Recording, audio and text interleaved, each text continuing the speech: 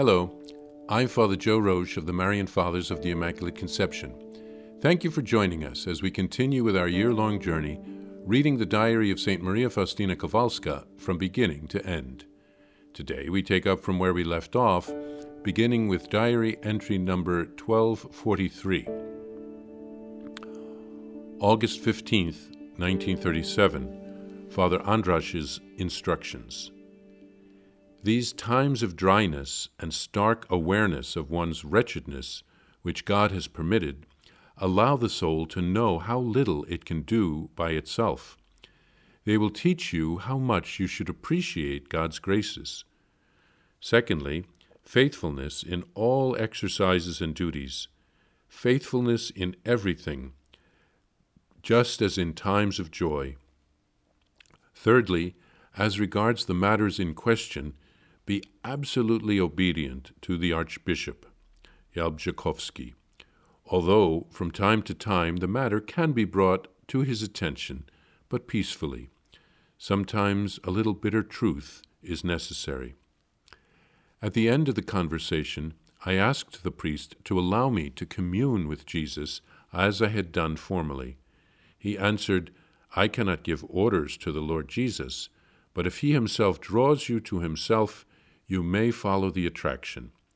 However, always remember to show him great reverence, for the Lord is great indeed. If you are truly seeking God's will in all this and desire to fulfill it, you can be at peace. The Lord will not allow any sort of error. As to the mortifications and sufferings, you will give me an account next time of how you carry them out. Place yourself in the hands of the Most Holy Mother." August 15th, 1937. During meditation, God's presence pervaded me keenly, and I was aware of the Virgin Mary's joy at the moment of her Assumption.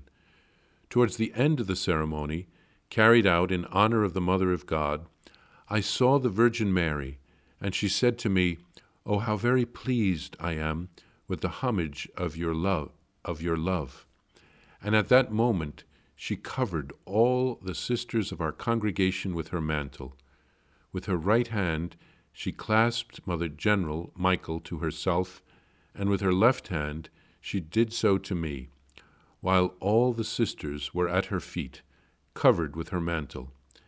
Then the Mother of God said, "Everyone who perseveres zealously till death in my congregation will be spared the fire of purgatory, and I desire that each one distinguish herself by the following virtues: humility and meekness, chastity and love of God and neighbor, compassion and mercy." After these words, the whole congregation disappeared from my sight, and I remained alone with the Most Holy Mother, who instructed me about the will of God and how to apply it to my life, submitting completely to his most holy decrees.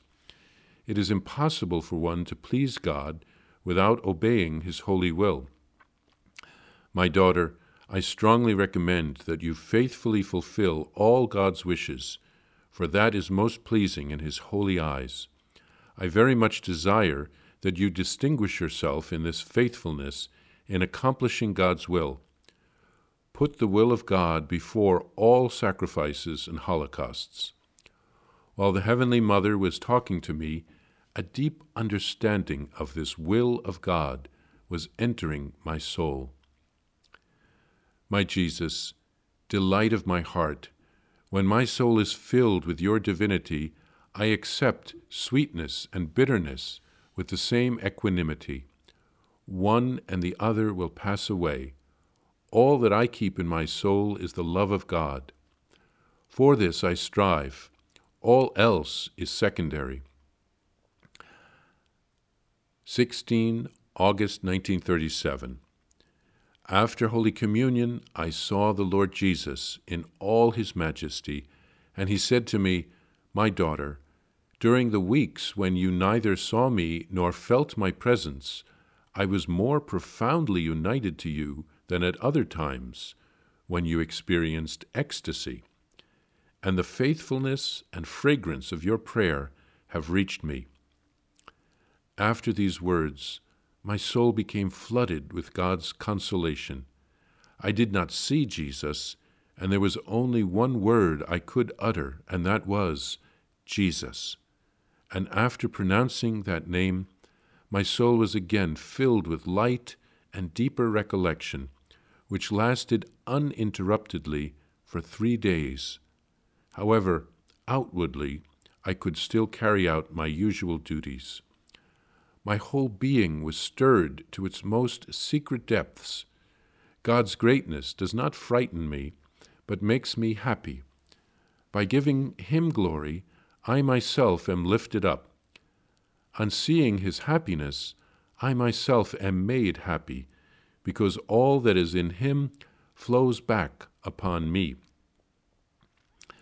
I came to know of the condition of a certain soul, and of what in that soul is displeasing to God. I learn it in the following way.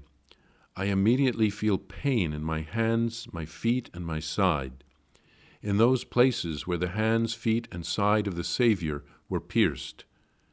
At that same time, I receive knowledge of the soul's condition and of the nature of the sin committed.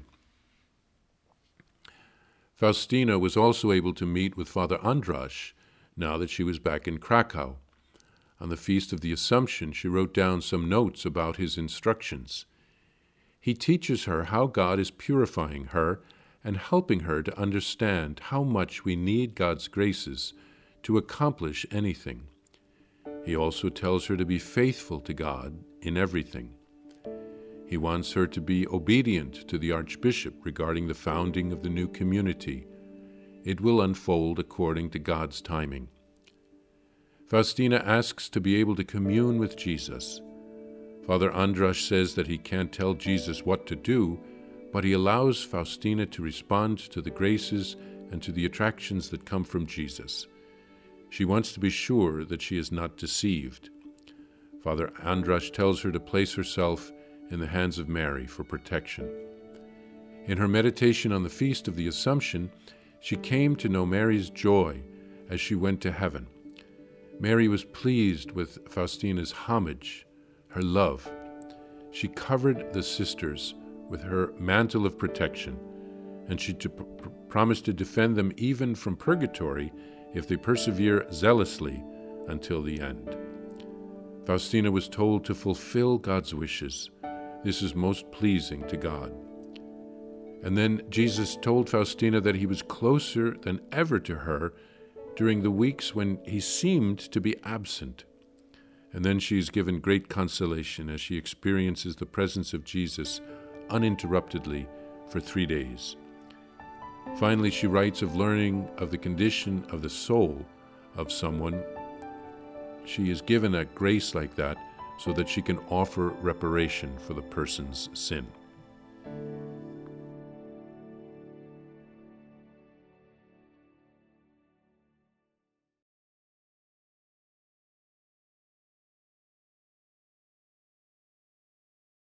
Please follow or subscribe to this podcast to receive the latest episodes and updates. If you have enjoyed this podcast, I invite you to leave a review.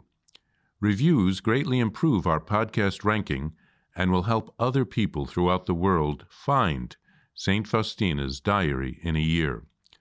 Remember, Jesus promised St. Faustina in Diary number 1075, souls who spread the honor of divine mercy are protected by God like an infant by a gentle mother. Please help us spread the message of divine mercy. Thank you, and God bless you. Visit shopmercy.org to order your copy of Divine Mercy in My Soul, the Diary of St. Maria Faustina Kowalska. It's available in print in English, Spanish, and Polish, and in English as an e-book, available now on shopmercy.org. Are you enjoying this podcast? I invite you to listen to more shows brought to you by the Marian Fathers of the Immaculate Conception. Join us daily for enriching spiritual content, which will help you on your journey with Jesus Christ. Simply visit divinemercyplus.org for a complete list of our shows. That's divinemercyplus.org.